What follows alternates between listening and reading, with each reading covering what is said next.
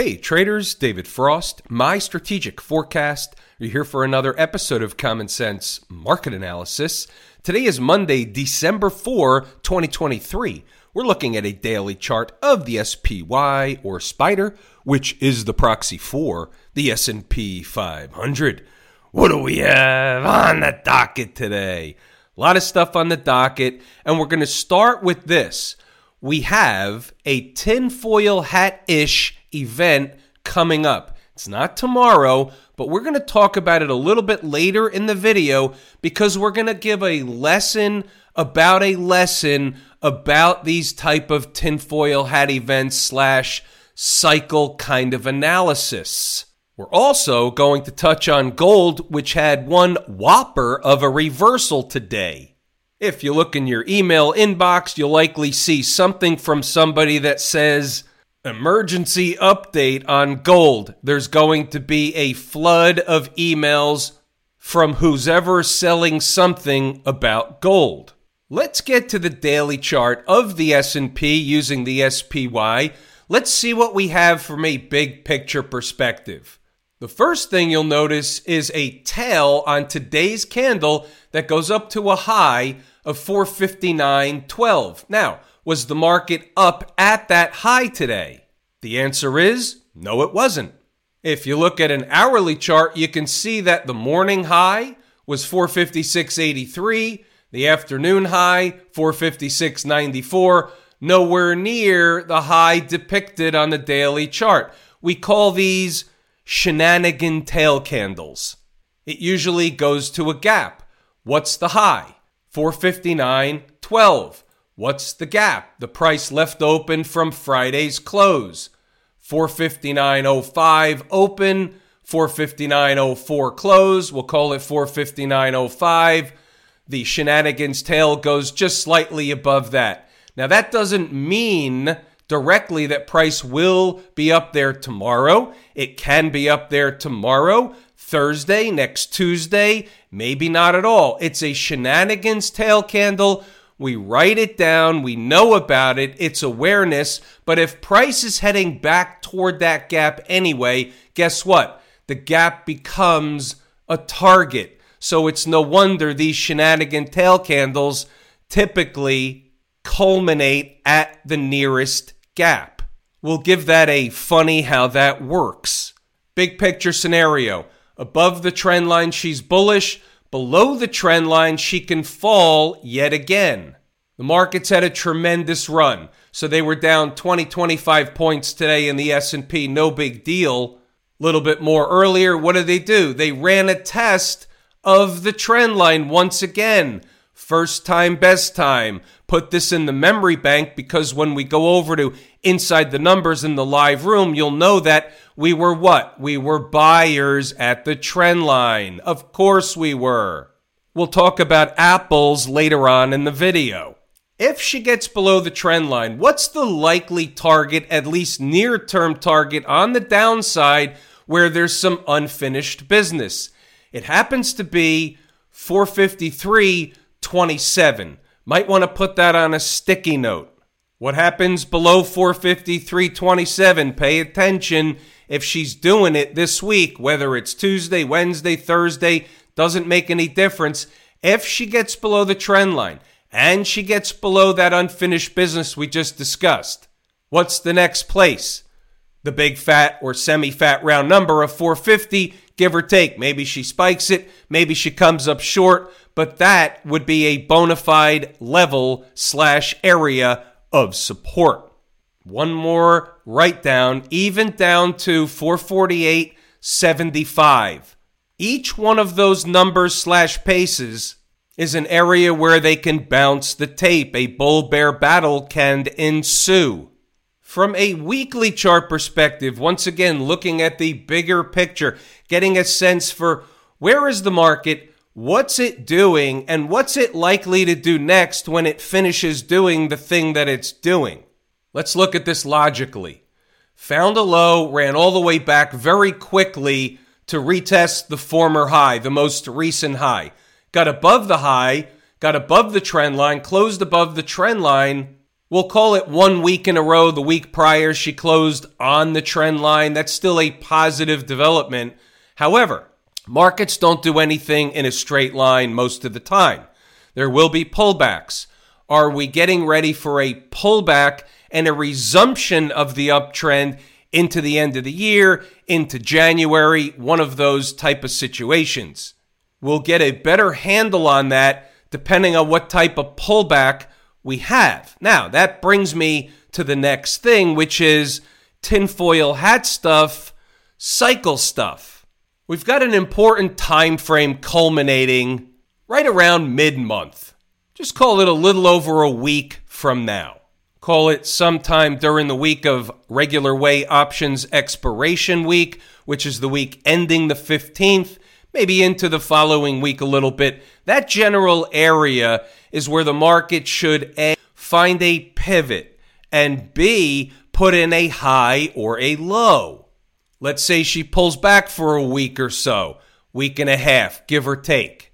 We would be looking for a low and a resumption of the uptrend. Let's say she travels up for the next week and a half or so. Guess what? Looking for a pivot back down the other way.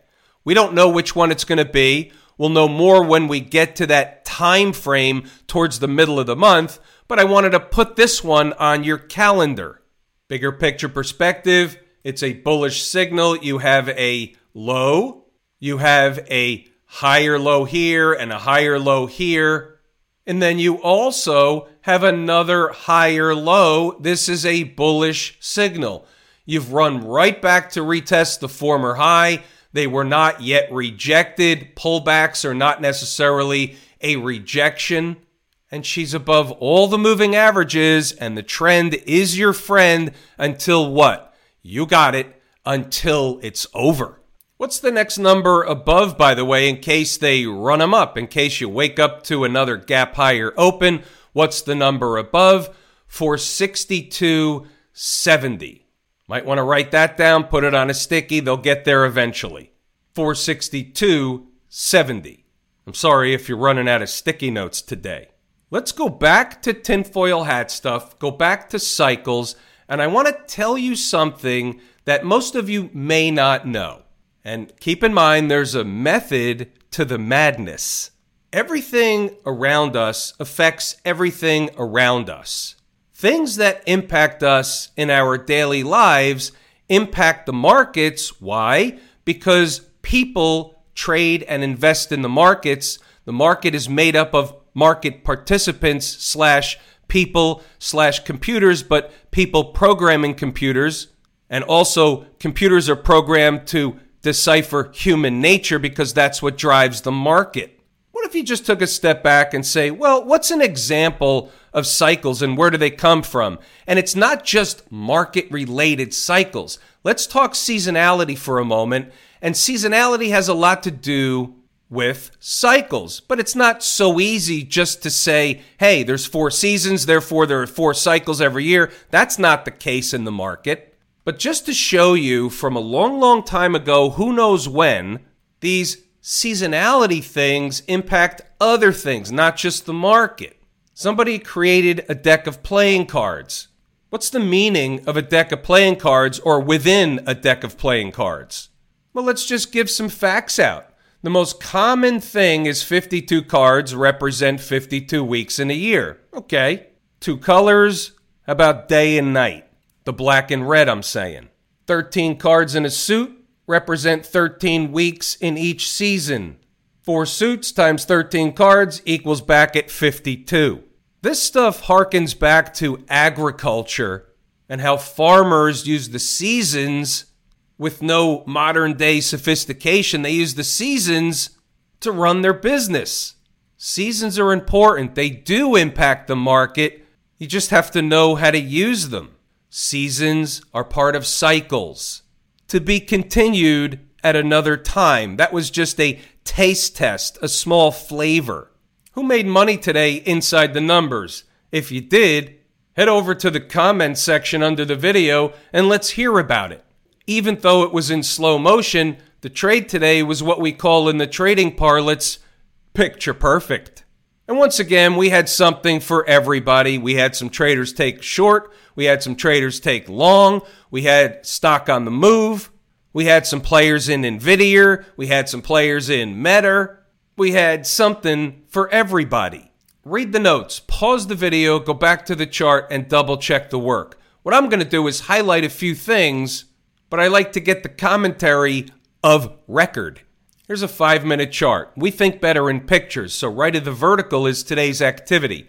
You see the trend line down here at the bottom. That was basically give or take low of day.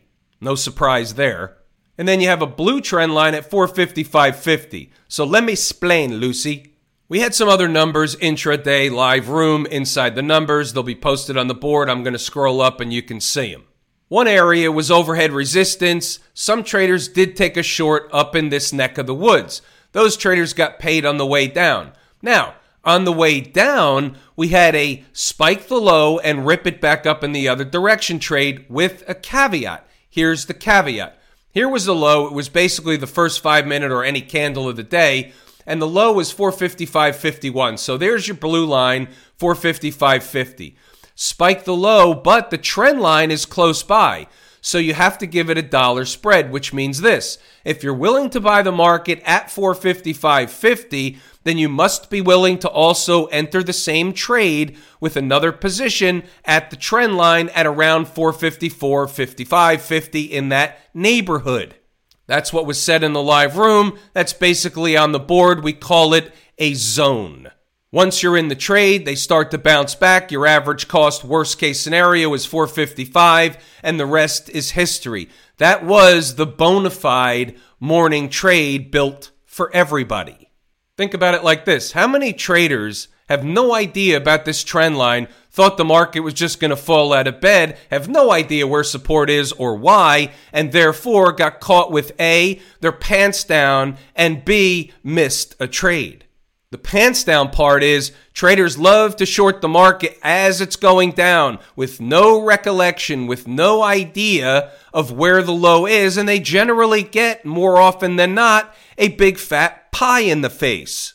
What did the shorts get today? A pie in the face, the ones that shorted in the hole. What's in the hole? When the market's already down. I'm not talking about shorting the morning high area like some traders in the live room did. I'm talking about shorting down here as they're breaking down, so they thought.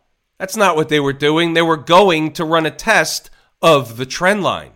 Said it at least 1,500 times in the live room today. Many participants in this trade. It was in slow motion, but it doesn't matter.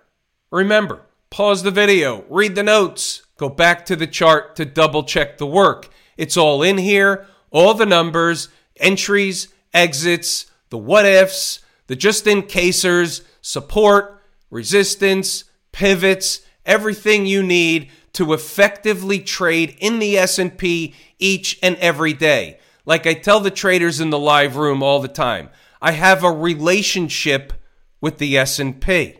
I have a pretty good idea of what they're doing intraday each and every day. It's not going to be right all the time. I get trades wrong. I'm human. It's part of the business. But way more often than not, we get them right. We get paid. What do we have from a stocks on the move perspective today? Well, we had 4 potentials on the board. 1 hit its entry objective, 3 did not. The 3 did not are off the board. They're considered no trades. ALK did. It says jumped target. So let's take a look at exactly what that means and how it, as they say in the trading parlance, panned out.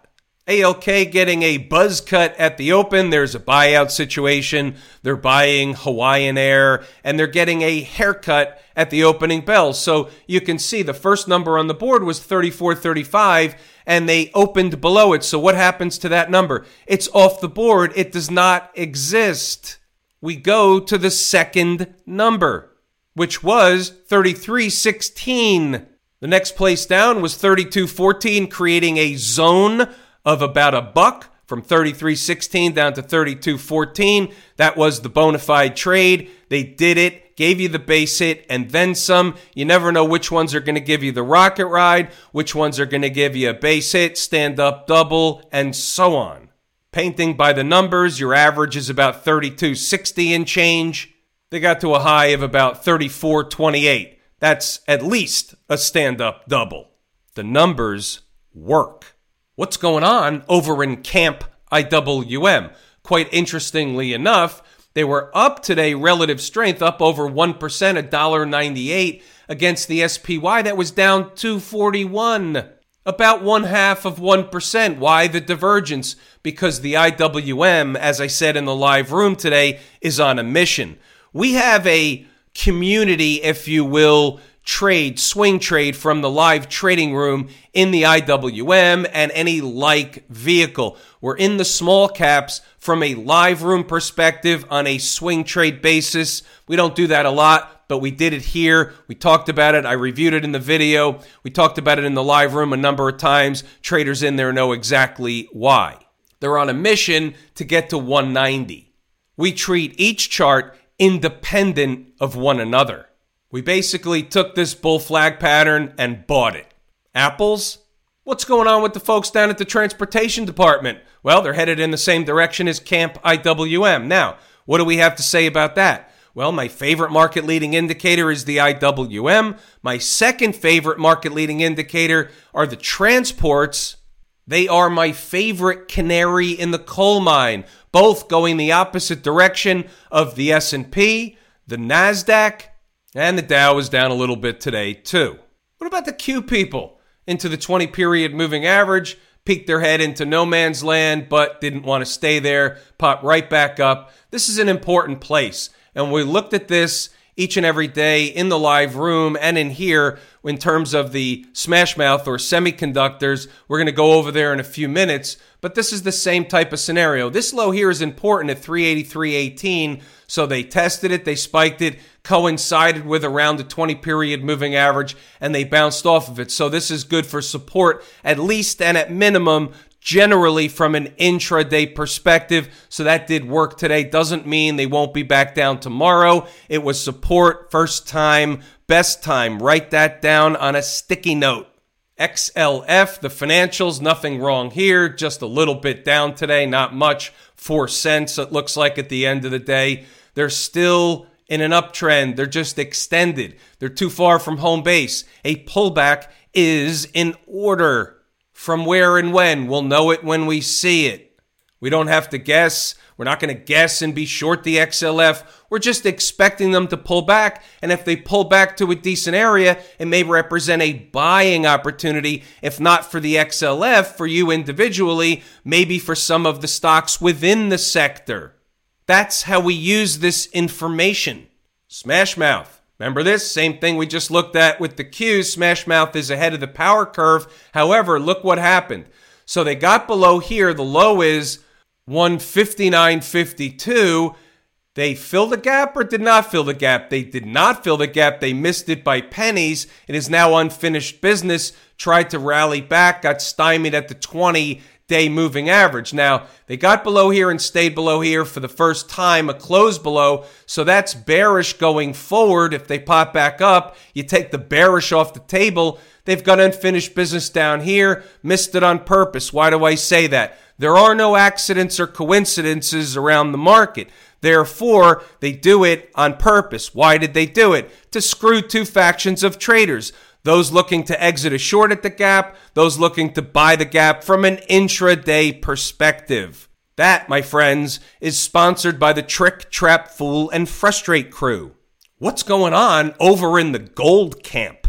That is one whopper of a reversal. So they got to a high today all the way up at 21.52 and change, and they came all the way down to a low of 2038.40, over $100 swing from high to low in gold today. They fill the gap. So what they really did was, when you look at the monthly chart, they spiked the high and they pulled back. Nothing more, nothing less. It doesn't change the long-term uptrend, but you need to pull back. When markets go up, they pull back.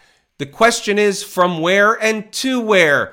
Where would gold pull back to that may represent a buying opportunity? For now, you might want to put this on a sticky note. I would be in the spike of 2000 camp down to about 1985, give or take, should be A, target, and B, an area where a bull-bear battle ensues for a bounce back in the other direction or more. Sticky note material. Why don't we wrap things up on Bitcoin? Where's it going? Back to 100,000, 65,000, a million? Well, here's what I've got. About 43.4 and change, and this is an approximate. Bitcoin's a little whippy, doesn't necessarily always go to the penny. However, 43, 420, 425, 430, in that neighborhood, up to 46.4. That is a zone of overhead resistance. Also, a target on the way up for the bull case. Have I told you how much I appreciate each and every one of you? Without you, these videos are not possible. That is true and accurate information. We're pulling the ripcord here today. I'm David Frost, my strategic forecast. Thanks again for tuning in to another episode of Common Sense Market Analysis.